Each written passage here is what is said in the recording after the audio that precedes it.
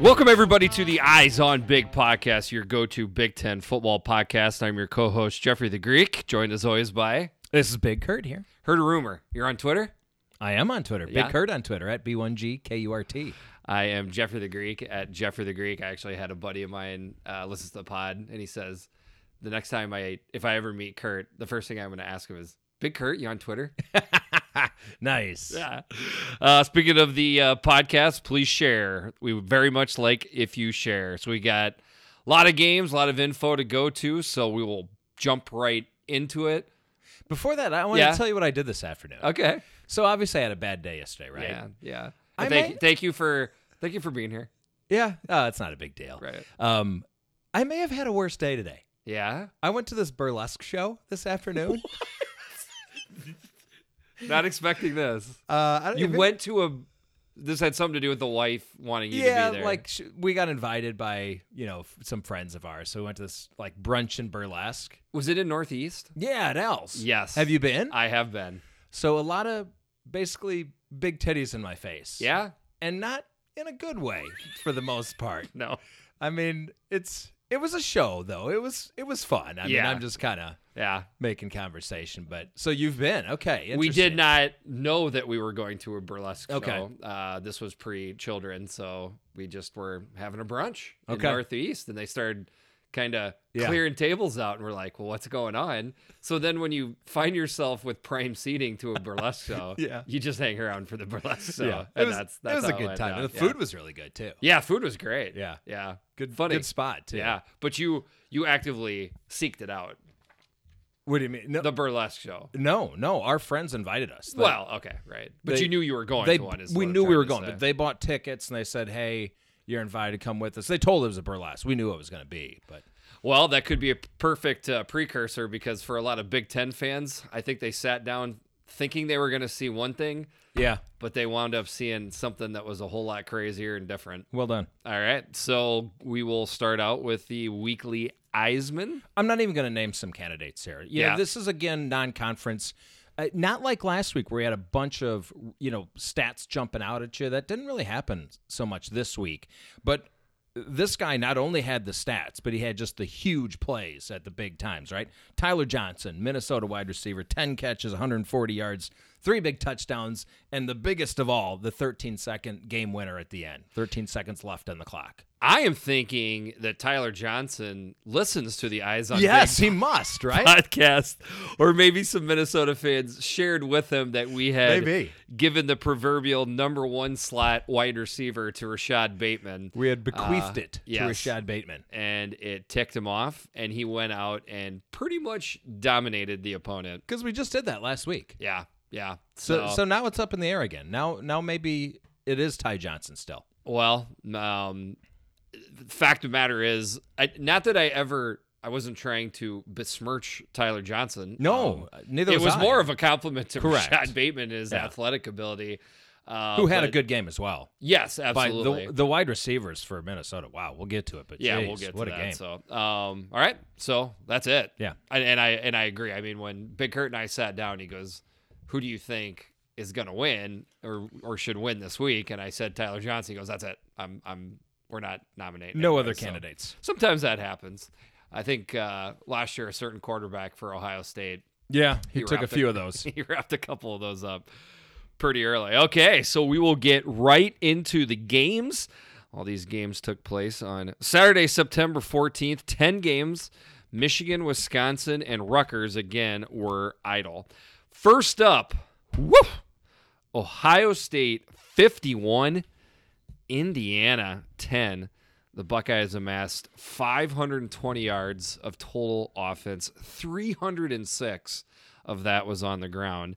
The Hoosiers with 257 yards of total offense. So going to go ahead and start out by breaking my arm, patting myself on the back.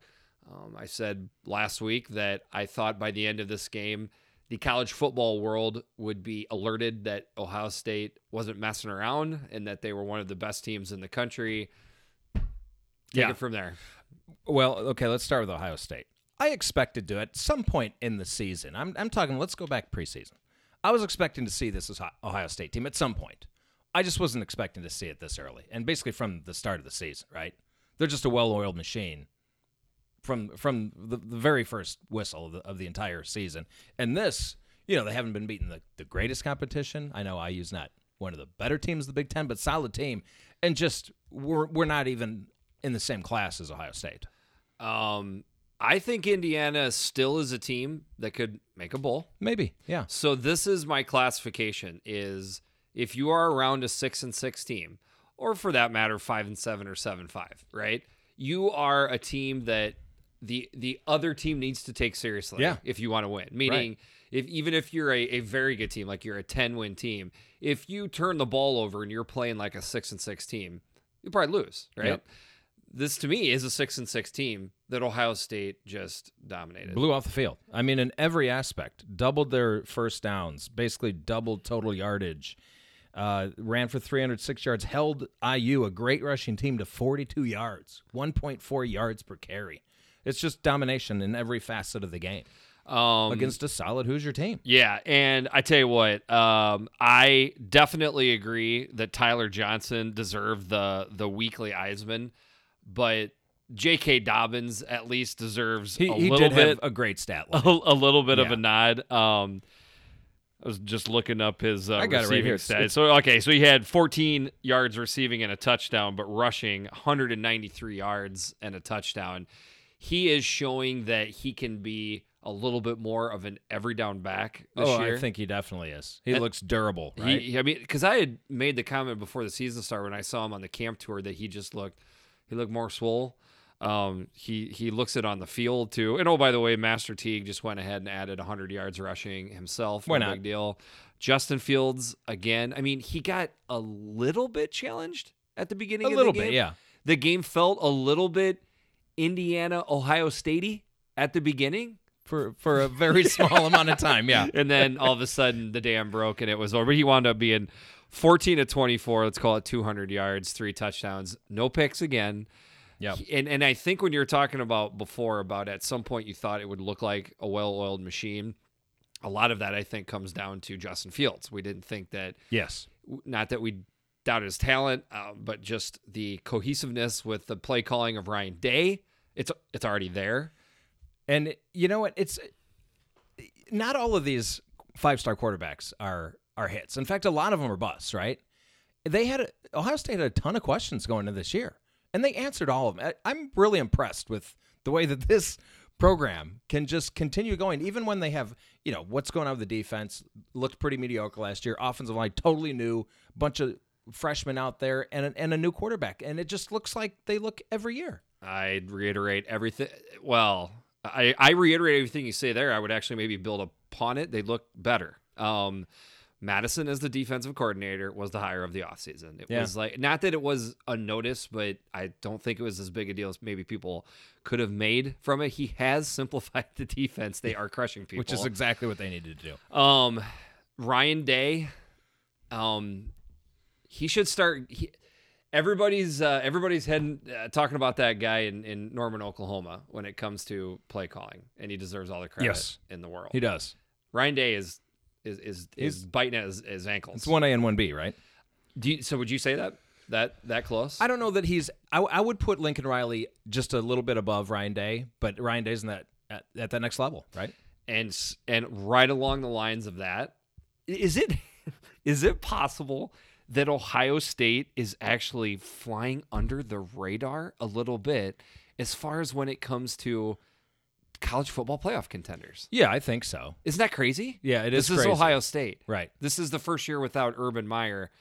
Everybody's just talking about, of course, Clemson and Alabama. I feel like Oklahoma with that first night performance from Jalen Hurts, they're getting a ton of press. Yep. Of course, ESPN is slobbing the knob of LSU and Georgia, and somehow Ohio State sitting out at 5th is like somewhat, I don't know. Well, if this is a spot they are in all year, angry about not getting respect. Oh, yeah. That's not good news for the rest of the Big Ten. Correct. Now, we should probably talk about IU a little bit. I don't think you get too down from getting blown out in this game. I mean, Penix was out. Hurt. Yeah. But, I mean, the bad news is you're not getting any closer to the elite in the East. But the good news is this is an amazing team you just got Yeah. And I apologize, Hoosier fans. We didn't. Thank you for bringing. I might have moved. There just wasn't much to talk about with Indiana in this Not a whole game. lot, but I will say this. So Tom Allen, when he got to IU, he had some pretty good defenses, right? And last year, not so good. I expected him to compete a little more in this game on defense. I did too. And it's surprising to see that, especially considering they brought back basically their entire defense from last year. Yeah. What I took Ohio State to cover the spread in this game. I was somewhat close to the prediction in the score, but I thought it would be a late cover by Ohio State. Just kind of how I thought too. I thought we would have a game, into the third quarter, and then Ohio State would break away, not over by the middle of the second quarter like this was. No, and speaking of, we know that IU's played Ohio State really close in a lot of these recent games. This is the largest margin of victory for Ohio State versus IU since 2006. Right. This was not the norm for how this series has gone at all. So, all right. So we jump right into the ugly pond. You ready? Oh, here we go. Yeah, but we got 3 dips into the ugly pond here, so you're not alone. Dip 1. Let's go. Illinois, 31. Eastern Michigan, 34. Illinois with 464 yards of total offense. Eastern Michigan with 480. So the yardage, very close. What happened? A lot of it was really close when you look down the stats. But where it starts to get not close, you go to the penalties. 9 for 80 for Illinois and 2 for 20 for Eastern Michigan. I got to like Friday of this past week, and I was thinking about our preview pod from this week, and it hit me. I'm like, you know what? I didn't stress the importance of this Illinois game enough, I don't think. I wasn't thinking about it. This was an enormous game because, it's a 4th year, but if you're an Illinois fan, you realize that they've been building the slow build up to this year being the one that, if you're a realistic Illinois fan, is the first one you can possibly think they're going to be competitive in. They schedule what is supposed to be 3 wins. There is such a small margin for error to make a bowl game for this team. Yeah. So you had to win all 3 of these non-conference games. So by dropping this game, let's say you beat Rutgers, because you'll probably be favored over Rutgers. You got to pull off 3 upsets. And let's jump ahead to the game a little bit. They lost this game because they're not disciplined. They're poorly coached. That's why they lost this game. Do you disagree? I see you kind of nodding and contemplating. Who am I to question you as an Illinois fan? But I might question you a little bit. I feel the existential crisis coming at me right now, and I maybe would just pat that down a little bit. Okay. What happens if Eastern Michigan winds up being they're 2-1 now? They challenged Kentucky last week. I don't know if I'd say that. It was a game into the second half. Kind of, yeah.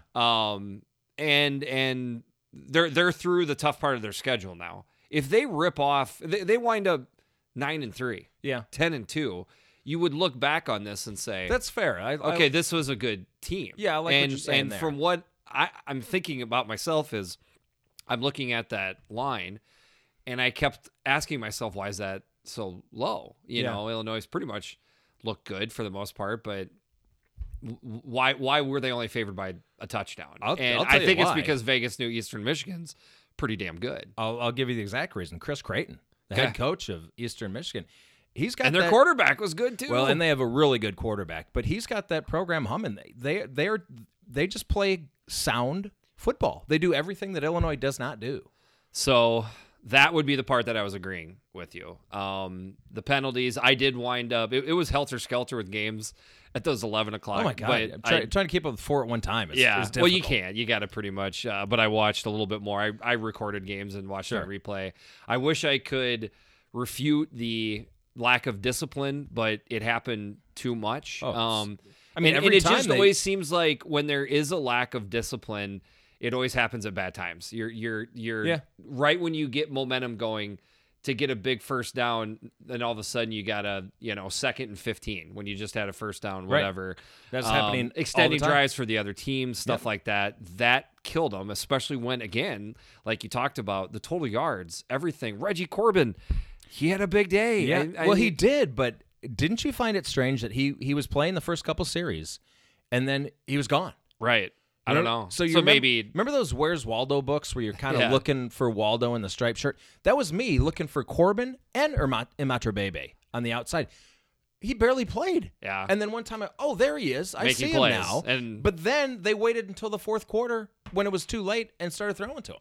And when Bebe needed to make a play, oh my God, he made plays. Like, guys, you want to talk about stuff to be positive with? That's so why weren't they just chucking it up to him the whole day? Peters was fine too. 22 of 37 is a pretty good stat line. Yeah, but he is weird with pressure. He takes too many sacks. He does, but he is so weird with pressure. Like there's times he really feels the pressure, but if it's coming right at him in his face, it's like he doesn't see it. So it's the same comparison that I would give to Nebraska fans last week. Don't get me wrong. I understand the 10,000-foot view of it being a bigger deal than just focusing on Nebraska versus Colorado or Eastern Michigan versus Illinois. With that being said, if you win the next game, it's like that's true. It's like it's completely erased. Let me. But it gives you much more pause to think it's possible to win the next game or next two games or whatever. When you lose a game like that. I get it, but okay, I guess you would agree that you saw a poorly coached team. I saw a team playing sloppy. Yes. Okay. Do you trust that team to upset 3 Big Ten West teams? Yeah. Trust. Really? Okay. Trust. Yeah. Trust is a hard way of putting it. Yeah. Do I see it as a possibility? Absolutely. Nothing's changed. Okay. I see dangerousness from that team. Oh, I do too. I had people DMing me. But again, like, everything could be the exact same that we just talked about if it is the defense that would scare me more. The pass defense is just atrocious. That was what was bad. Oh, it's so bad. That's what would scare me the most. And it's been getting torched all year. I've been saying that since the Akron game. Wow, this pass defense is bad.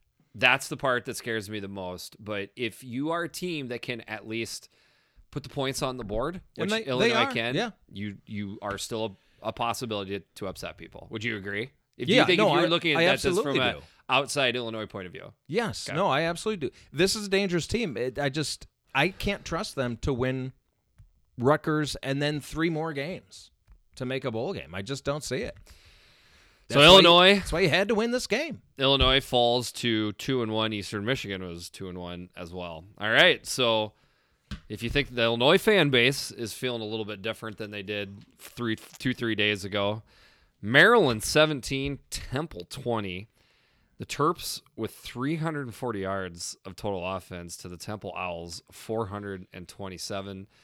Just last week, Locks was basically saying the only people that can stop the Maryland offense is the Maryland offensive football players.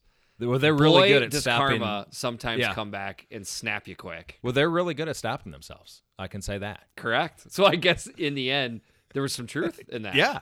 Now you got to give. Temple does this. They do. This is another one that it was predicted pretty well on this podcast. I said this would be a mucky game. Mm-hmm. I did not think it would be that mucky. No, that was as mucky gets. But that's what we got. Yeah, and we can't forget that it's a good Temple program, a good Temple team. They lost their head coach. They have a new head coach this year, but that's because of good things. He took a step up. Correct. So, I mean, this is a healthy program that they went against. But do you hear that sound? That's the sound of the Terps crashing back to earth right now. That is the sound of the Terps crashing back to earth. It is so different when you're the hunted. I don't know. It is a psychology thing. Somebody needs to do a documentary, and they probably already have, or some book about sports psychology when the roles reverse. When you are undervalued and you're ticked off at the world to all of a sudden getting patted on the back. Coaches talk about it all the time. They see how it changes in their locker room, and I think that's what happened to Maryland in this case. Okay, well, remember Tim Chapman, friend of the show, at @champion_lit, at Big Ten Media Days. He asked that exact question to Jim Harbaugh, and Harbaugh wouldn't answer it. I thought it was a great question.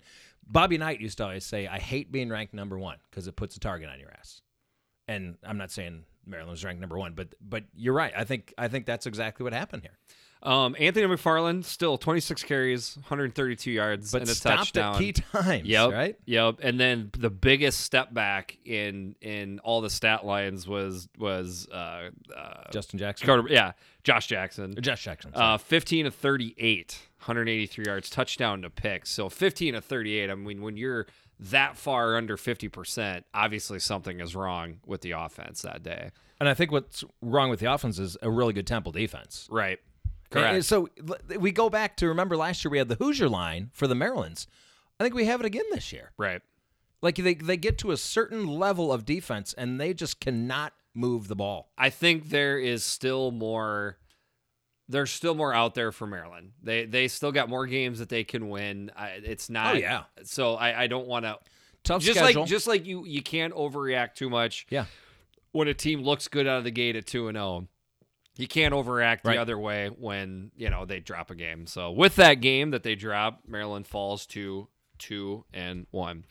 All right, back out of the ugly pond, but barely out of the ugly pond. Yeah. Penn State 17, Pittsburgh 10.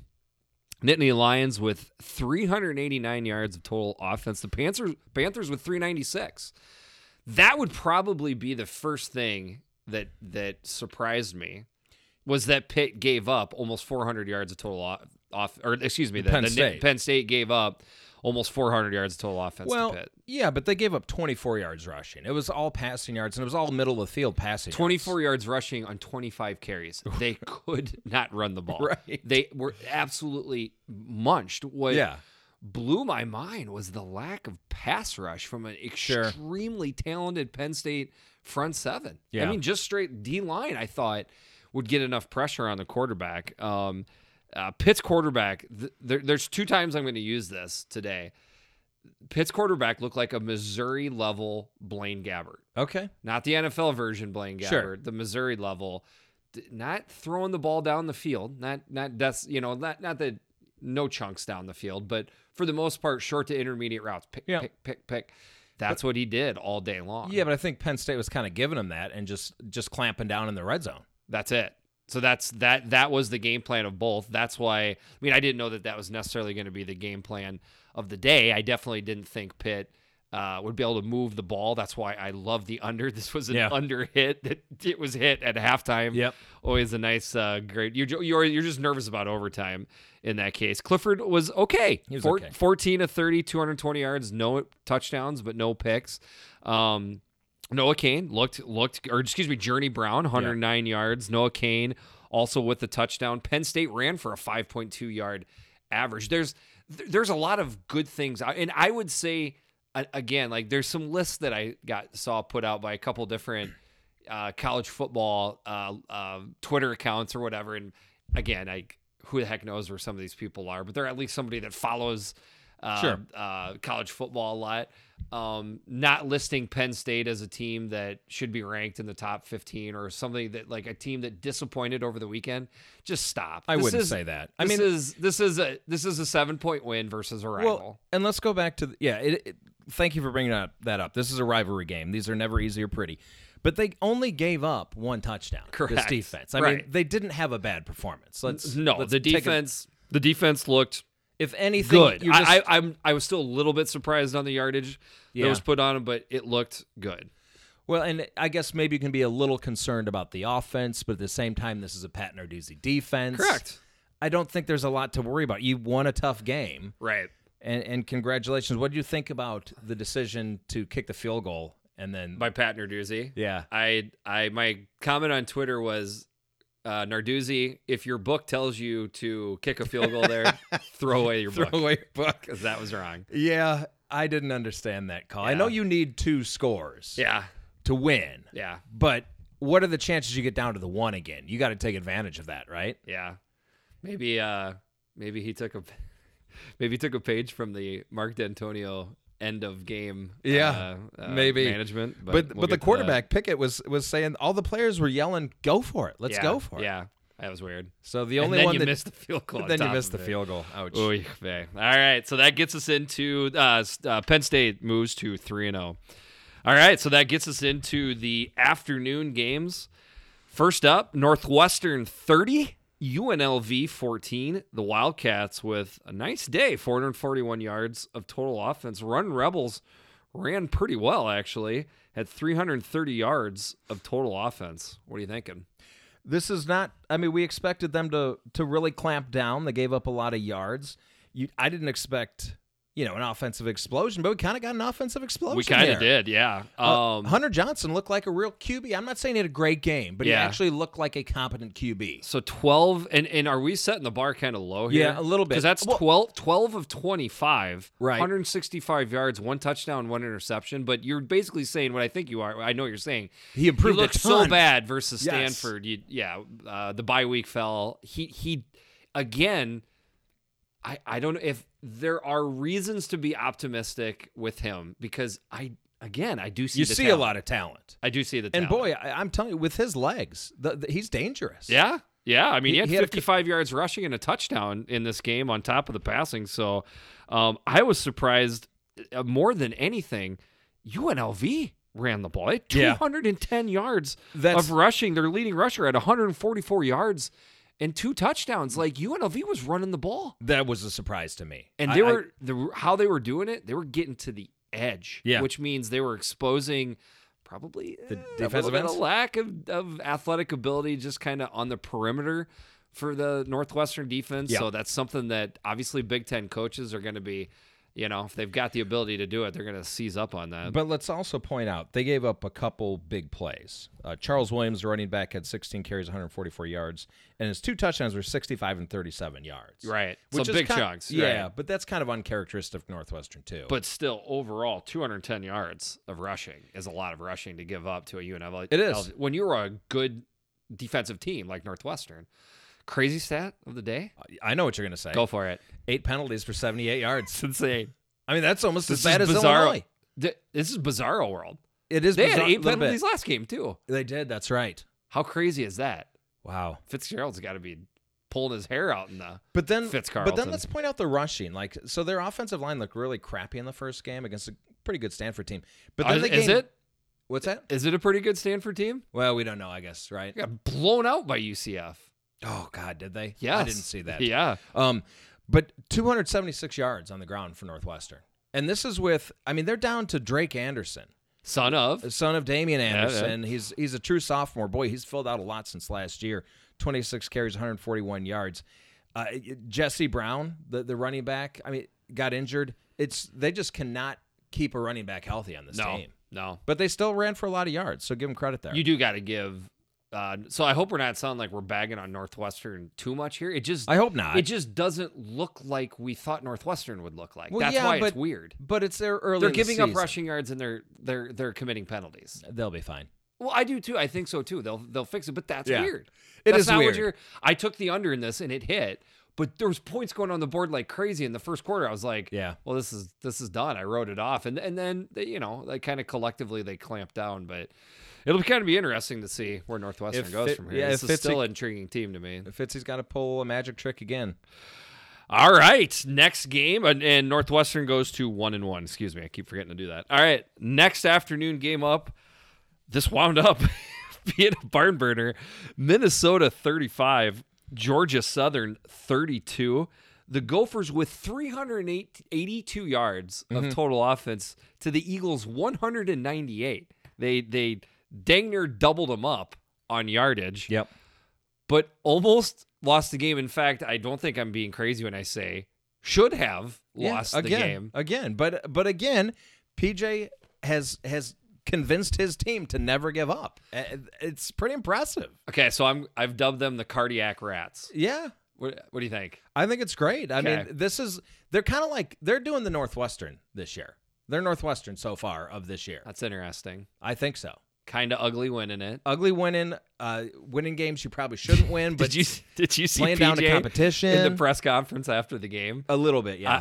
I don't. He flat out said, "We're looking forward to being idle next week." He said bye. Yeah. He said bye. By the way, he did say bye. We have to work on him with that. But yeah, I mean, he looked like he was exhausted, like just mentally spent, right? Dude, he looked like he had just gone through a 12-round bout. Who can blame him? So I realize these plays happen. You can't take them away, but they had the block field goal, the fumble for the score. My gosh, just crazy plays. It probably shouldn't have been as close as it was, right? Yeah. Even though they probably should have lost, it probably shouldn't have been that close. Right. so much to talk about with Minnesota. Try not to go too long here, but texting with buddies. Obviously, we live in Minnesota. We got a lot of Gopher fans, couple DMs from some good Gopher fans that follow the podcast. This is my take, and I believe Minnesota is in a identity crisis on offense right now. Well, they only had 93 yards rushing. They can't run the ball. That's unacceptable. They want to run the ball. Yeah, of course they do. They want to run the ball, and they want to set up. But they can't be Purdue either. No. Like, there is this – we all do it. I do it too as a fan.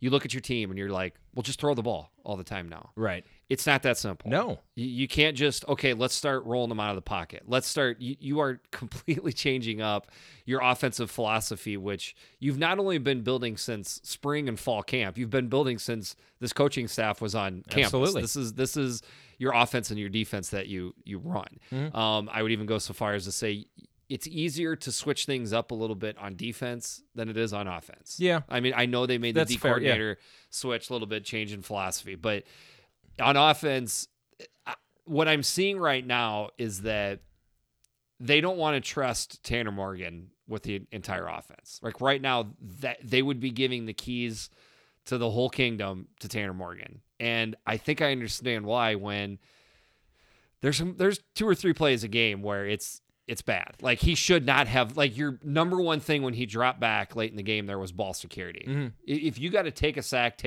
You cannot fumble there. But are you saying they're not giving him the whole playbook? What are you saying there? Could be part of that. Okay. I mean, he was splitting, reps in camp until Annexstad went down. It is the belief by most Gopher fans and insiders that Annexstad was going to be the starting quarterback. He was. So one would think he was probably getting most of the reps with the ones in camp. So maybe to a certain degree. I know he played at the end of last year, but still doesn't have the whole playbook. But more than anything, I just don't think they trust him as a quarterback. Trust him. And the other side of it is maybe it's not trusting Tanner Morgan so much as they don't trust their pass protection. Well, that's another. So Georgia Southern, keep in mind, Georgia Southern had 5 sacks on this team. Right. This team cannot protect the quarterback, and they cannot get a push to run the ball. It's a bad I don't mean line. to pick on the guy, but Mount Falele on one play, it was literally like he was tethered to the ground. Well, you know the thing about mountains, they're stationary. They are. They're big, and they take a while to get around. But right. you can get around them because they don't move. Yeah. And if you got a nice, fast airplane, you can get around quicker. So for me right now, if I'm a defensive coordinator, if I have the ability to if I get a quicker pass rusher, that's who I'm putting on Falele and just run pin his around him. Ears back, yeah, absolutely. So, but I want to. But Tanner Morgan, 19 of 31, 289 solid game, 3 touchdowns, and 1 pick. I mean, other than the fumble, good game, right? But the wide receivers totally took over. They did. They're incredible. Like, you had Bateman making big plays. Demetrius Douglas made 2 huge plays on that last drive. Right. Tyler Johnson with, obviously, the winning catch and 2 more touchdowns. Right. These wide receivers, I don't know where they'd be offensively without them. No. And then on the other side of it, Mohamed Ibrahim, our boy, did not play again. And that could be a big part of it. Rodney Smith is dinged up. So they were down Shannon to the freshman. Brooks. Yep, he hasn't Wiley. played. So they're pretty much down to Wiley. Not saying that, but Williams was getting a lot of the carries. Right. Yeah. So maybe that is part of what's throwing it off. But pretty much everybody you follow is looking squarely on the offensive line. They haven't looked good run blocking or pass protection. No, that's going to be a problem all year. They got to fix that. Yeah, because I don't know if there's a tougher position group to fix on the football team than the offensive line. Maybe give a call to someone in Evanston and see what they have to say about it. Okay. All right. Back into the ugly pond we go. Sorry, the Minnesota moves to 3-0. You got to catch me. I keep forgetting. So since you said that, it has been just interesting to watch on Twitter the 2 factions of Minnesota fans. Of course. Oh, we're total garbage. On one side of those, we're 3-0. Yeah. Whose side are you taking there? We're 3-0. Yeah, me too. I mean, you're 3-0. That's the fact. Right. You can point to the record and say, but look, we haven't lost a game. And again, I just got to give PJ credit for coaching a team that does not give up. Correct. Yeah. All right. Back into the ugly pond we go. Michigan State 7. Arizona State 10. Did you forget a digit there? No, that's it. Sparty with 404 yards of total offense to the Sun Devils 216. Again, they this almost was such a weird double. game. This is such a weird game. Yeah. My God. So this is, I on the podcast, I said I love the under. It was at 44. I got lazy. It dropped to 41. And I wow, I'm not going to take that now. That's too low. No, that was not. I tell you what, go with it. For the rest of the year, I'm taking the under on Sparty games. Like, there's already been a joke going on. I don't care how low it gets. No, I'm going under. Right. Obviously, Sparty looked much better the week before. Yeah. The offense we're talking. Did I expect it to put 40 points up on the board versus a Pac-12 team that's coming in? No, I did not. But 7 points? They should have scored much more. That's the thing. They were moving the ball. They're moving the ball. Brian Lewerke, 24 of 38 for 291 yards. You don't typically only score 7 points when you have that stat line. No touchdowns, no picks. No. So he didn't even hurt his team. He just did not score touchdowns. And they didn't rush for a ton of yards. But my God, you just look at 404 yards to 216. 291 passing to 140, 113 yards rushing to 76, 23 first downs to 14. If you just looked at those, you'd say, well, they easily won this game. I thought the score of the game is what I predicted was 28-7, Michigan State. Okay. The stats that you just read to me Like 28-7? 28-7. Absolutely. They just did not score. They just points. cannot score. This is the weirdest thing in the world. And did you see? And then, of course, at the end of the game, you got to talk about it. I mean, the field goals. So there was two things to talk about with that. I mean, number one, their field goal kicker comes on. He kind of pirouettes onto the saunters onto the field. Look it up if you don't know what we're talking about. It's all over. Nails it. But how do you have 12 guys on the field goal team? Yeah, that's a question that was asked a lot. The only thing, and I don't mean to play, contrarian all the time, but you are talking about a bunch of 19, 20, and 21-year-olds at the end of a game when it's kind of nuts. But yeah. I'm just saying, like, it's not quite as easy as what people make it out to be, but no, you should not have 12 players. I mean, I can understand defense. Occasionally you have an extra guy out there. I don't think I've ever seen it on a field goal. It's tough to do. It's tough to do, yeah. A lot of memes were going around by Michigan fans making fun of D'Antonio. On the second field goal attempt, Arizona State's defender. Oh, yeah, we should talk about 1,000% jumped over. That's the a center. foul. I don't know how that doesn't get called. Okay, That is so hard to miss as a ref. You can't go over top of the center. You can't jump. Well, first of all, you can't touch the center. Correct. Second of all, you can't jump over the line. He did both of them. He did on both. the same play. But let me. And boy, did that bring out angry D'Antonio after the game. Oh man, and it should have. They should have. But don't you think? I don't know. Maybe I'm wrong. I feel like I see that a lot. Not a lot, but I see that on occasion, and it doesn't get called. You might see gray area, like maybe a little grayish. Dude jumped over top and used the center back. Yeah, but that's what I'm talking. Is like kind of the leaping. You're not supposed to leap. I feel like you see that a lot, and it doesn't get called a lot. Right. And I don't know if that's just because the refs don't like it and don't want to call it, but it was so egregious. There couldn't have possibly been a more egregious foul than that. There's like. I don't know if D'Antonio goes nuts in the press on the refs that often. I'm not a D'Antonio press conference connoisseur, but he at this point, and again, this goes to, I don't know if he thinks how much, he's going to be around. Right. He just said, screw it. Maybe. I'm pissed at these refs, and I'm going to go at them. So did you see the other meme on Twitter of him just kind of wandering around at the end of the game, like, there's people everywhere, and he just looked distraught. He had this weird look on his face. It was like a toddler walking through a crowd. And then he just kind of sees his team, and he kind of walks over towards his team and kneels down there their prayer after the game. It looked really strange. I think he was stunned that they lost that game. Well, this is definitely one you want back. So he's still tied with our boy Duffy. Yeah. Atop the we figured this was going to be the game to overtake it, but he's going to have to wait a little bit longer. This was my curb stomp game. Yeah. No stomping. Well, they stomped him on defense. They kind of did stomp him. It was a partial stomp. They stomped him everywhere with the score, really. So Michigan State falls to 2-1. They also fell out of the top 25 with the loss. All right, on to the evening games and back into that big, spelled B1G, ugly pond.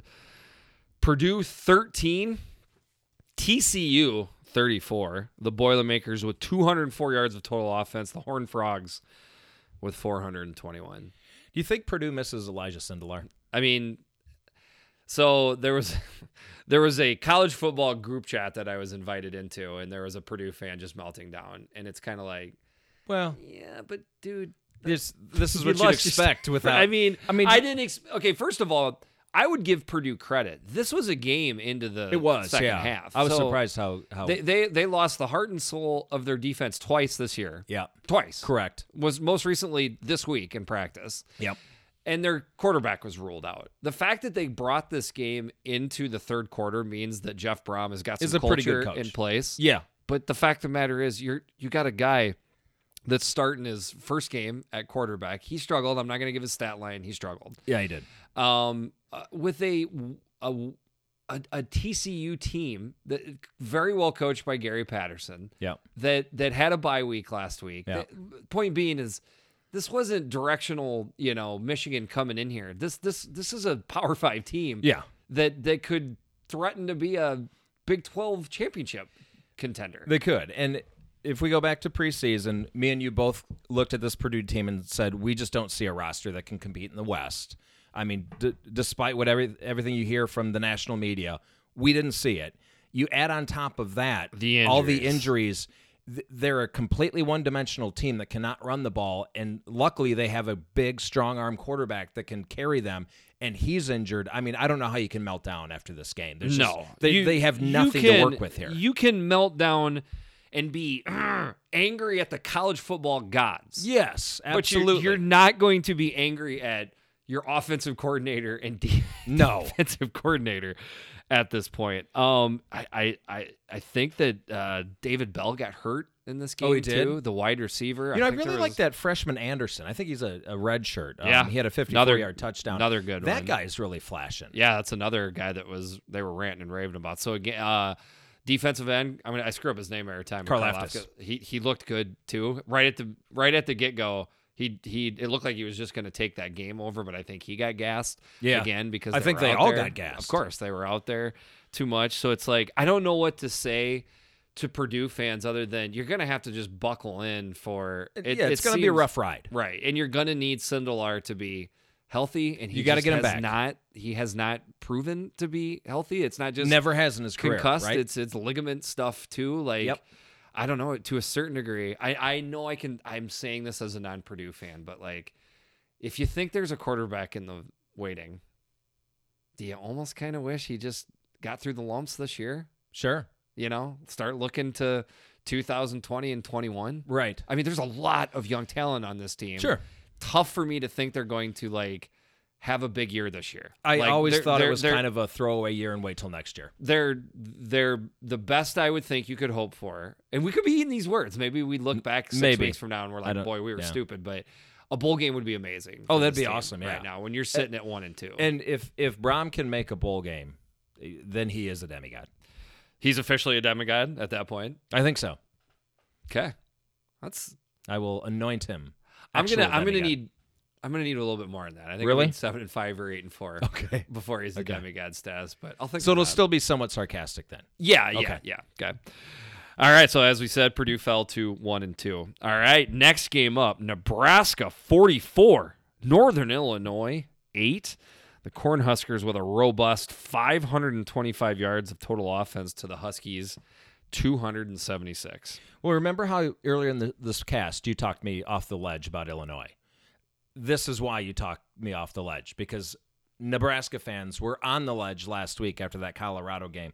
This is how you need to look against a really strong NIU program. The huge bounce back week. Yeah. We will see how good Northern Illinois is as the year goes on. Okay. Yeah. I'm not trying to downplay. I feel bad. I feel like I'm immediately trying to downplay this, but they played Utah pretty tough. They're 1-2 now. I'm just saying I want to see how it plays out for Northern. This is a new coaching staff, that's come in. So I'm curious on this coaching staff. I just want to see what this. The reason I bring that up is there was some dubious decisions by the head coach. Okay.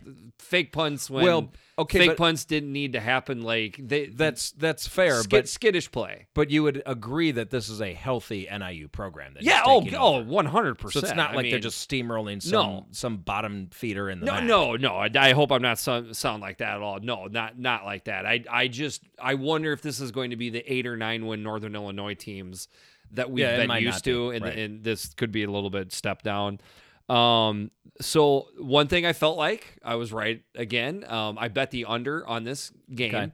And again, Northern Illinois almost ruined that because of stupid decisions, getting punts blocked and going for stuff and things like that. But part of the reason that I thought this game would be under is that the Nebraska defense that I saw at the beginning of last week versus Colorado at home, I thought would finish out a whole game. Mm-hmm. That's what that defense looked like. Northern Illinois, a little bit offensively challenged team this year, so that played into it, but it also played into Nebraska's defense does officially, to me, look better. Look much better, right? This year. Better front seven. Especially definitely. The line. Yeah, definitely better front seven from last year. How about this? Are we living in a world where the Nebraska offense feeds off of its defense? That would be interesting because that's not what anyone expected. That's what I saw Saturday night. Okay. Adrian Martinez, good game. 16 of 27, 257 yards, 2 touchdowns. Both Washington and Dedrick Mills had a big day on the ground, 179 yards, 2 touchdowns. Dedrick Mills had issues finding the holes the first 2 weeks of the season. Mm-hmm. Looked more explosive and decisive, so things looked better. But I still feel like it is not the as-billed Adrian Martinez that I expected. We thought there would be even a bigger step up from freshman Adrian Martinez. I expected a lot more of him so far this year, and I think Nebraska fans have too. I don't too. think we're being crazy or too tough on the guy when we say that. Like that's what I've seen. My prediction was by the end of the year, this guy's going to be the best quarterback in the Big Ten. I believe I said that in the summer previous. And right now he's 5th or 6th. Yeah, somewhere around there. I mean, Sindelar's got to be up there. Fields definitely, probably even Stanley. Yeah. So best, I would say 4th. Yeah. So, which is still, by the way, pretty darn good when you're a true sophomore. That's right. But overall, it is still a little bit of spottiness, more spottiness than I was expecting. How do you feel about like the big plays that they had? I mean, they have a ton of yards here. Mo Washington had 2 huge plays. So they were scoring so fast. I think this is what my take is on the Nebraska offense. They are even more dependent on the big plays than they ever were last year. That's a little scary, isn't it? That's what I think, because that to me that means you're apt to get shut down more often or only break 2 big plays and you wind up with only 14 points on the board. This would be against a much better defense to see that happen. But I saw a Nebraska offense last year that certainly broke out big plays, but also broke out a ton of 25-yarders, 30-yarders, 15-yarders, 40-yarders, stuff like that. I'm not seeing as much of that this year. It is very much dependent on Washington essentially getting the corner, and once he's got that straight end sprinter. It's like he's in the open too. Yeah, it's almost like reminiscent of who was the 200 meter Johnson, Michael Johnson. Michael Johnson, like with just the gold shoes. Oh yeah, man, I used to love watching track. I loved watching him. I love watching him run. But you know what I mean, though. Like it's a very straight ahead running style. Once he hits that corner, man, it's gone. It's scary. There's a reason why Coach Frost wanted him to stay on the football team. Right. So, but yeah, on top of that, we'll see. There's a couple injuries, by the way. Nebraska offensive line and a couple shooken up guys in the secondary. Boy, that's the exactly one thing that is huge for Nebraska is the defense does look better, but if there's a rash of injuries that goes through, it's going to make it that much have tougher the depth for 'em. there. Yeah. All right, so that gets us to the Big Ten game of the week. I'm just going to give one of these. Grandma? Go hot. Louder. Go hot! All right, little help from my boy there. Yeah. I feel like I can use that because I don't want to use it to rub it in the face of Big Ten brethren. That's right, in a win. Not such a big deal when you beat Miami of Ohio, but you beat the Clones. You get the 3.5-year-old with a little bit of help on the podcast. So how does it feel? Well, we'll get into it. Feels good. Iowa 18, Iowa State 17. Giggle. Iowa 313 yards of offense to the Cyclones. 418 yards. Game day was in Ames. Lames. So lots to talk about here. Lots to unpack with this game. By the way, it was a push. -1. I know. Iowa. Isn't that crazy? Yeah. Frickin' Vegas. Except for people that got it at 2. There's a couple people I know that. Yeah. So a couple things to point out here. I know obviously you didn't probably ingest game day. Because I did. I turned it on for a little bit. You know why, though? Because it was the first time it was ever in Ames, and I just wanted to see what it looked like in Ames. And the Iowa State fans they represented. Were great. I mean, they were awesome, yeah. Nobody with a brain thought they wouldn't represent. Sure. They turned out. And then I watched for 15 minutes, half hour, somewhere around, just kind of get the feel, right. I'm happy for the Iowa State fans, and then I changed it over to the Big Ten preview. So I got a touch of the flu Friday, just because. Again? I know, that's crazy. What the hell? Kids, daycare. And then, so laying in bed, I saw that Eric Church wound up being a celebrity picker. What is the connection? There is no connection. No connection. So they just think because it's Iowa, everyone loves country music? Correct. Oh, Lord. Which ticked off a ton of Iowa State fans that are not country music people. Yeah. It amused some Iowa fans because they're like, you guys can't come up with a celeb. Because if it was Iowa, we would get Zach Johnson, the golfer, Ashton Kutcher, or if we really had to, Tom Arnold. But like we got options there to choose from. But Iowa State has options. But name them. Well, we talked about Seneca Wallace. He was on the show. That's it. He got interviewed. But he wasn't the guest picker. Why not? Not big enough name. That's I suppose changed. They said they wanted a celebrity. They interviewed Dan McCarney, which was an amazing spot. Coached at Iowa. Was the head coach at Iowa State. He had some really good stories. I love Coach Mack. See, that would have been a good one. I thought Coach Mack would have done way better. I wish they would have had him. Yeah. And EC knows his college football, but the problem is he's from North Carolina.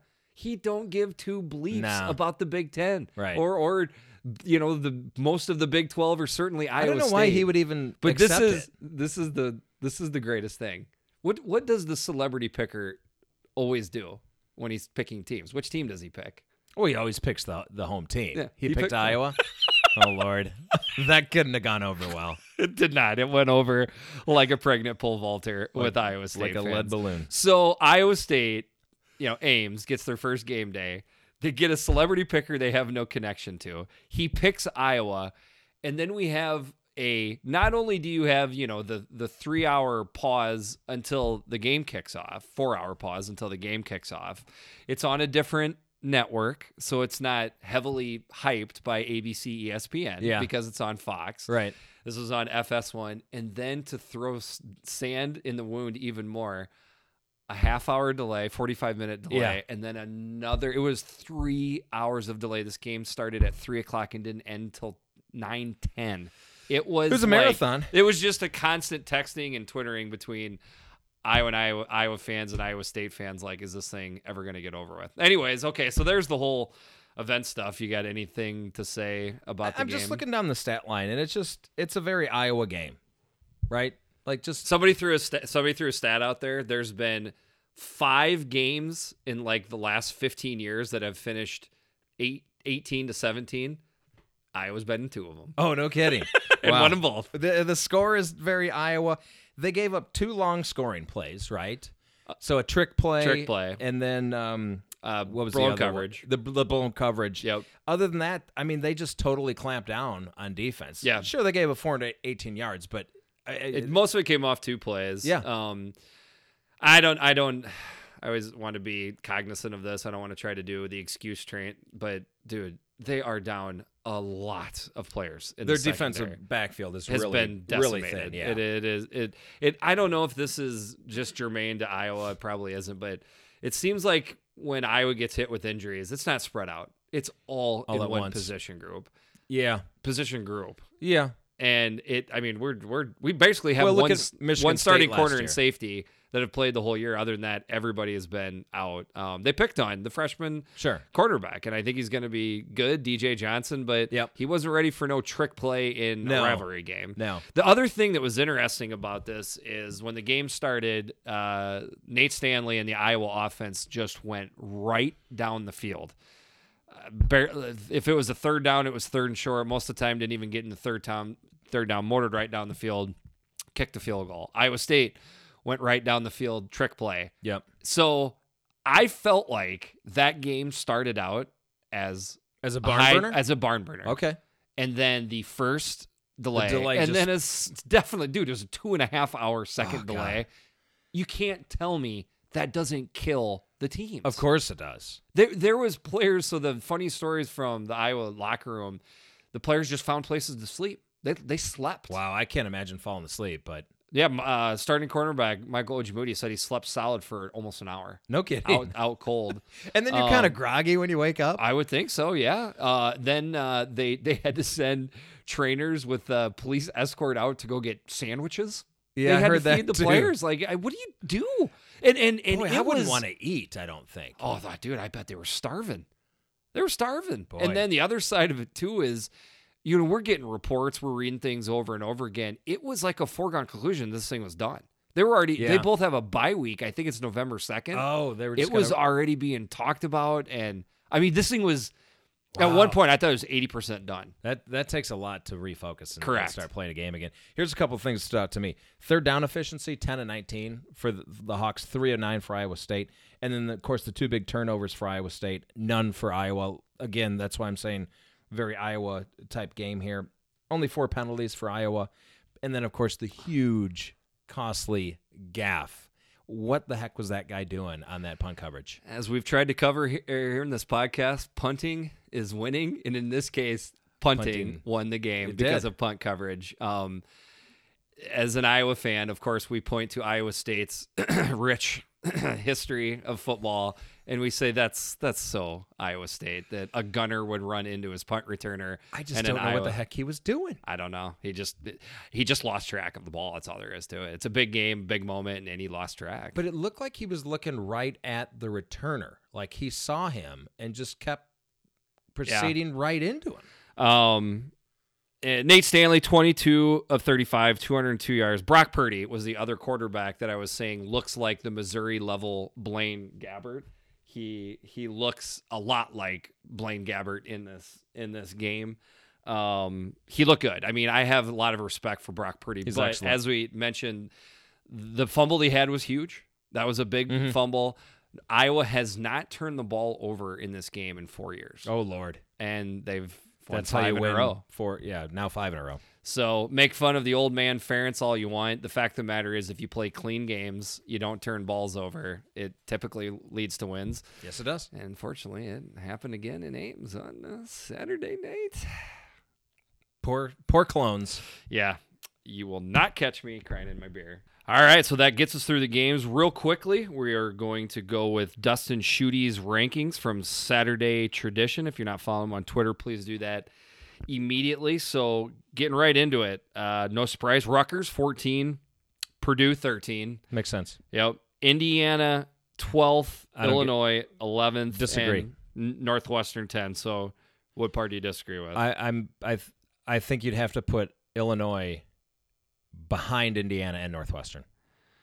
Okay. They are behind Northwestern, so Northwestern's 10th. Illinois 11th and Indiana 12th. So basically, I would just flip-flop Indiana and Illinois. I think you got to put Purdue at 13th. They're have 1 to. and 2, and Rutgers is Rutgers. So, all right, next group up, Maryland with a big drop. I think they were in the top 6 before, so they're all the way down at 9. Nebraska moved up a little bit, I think, so they are at 8th.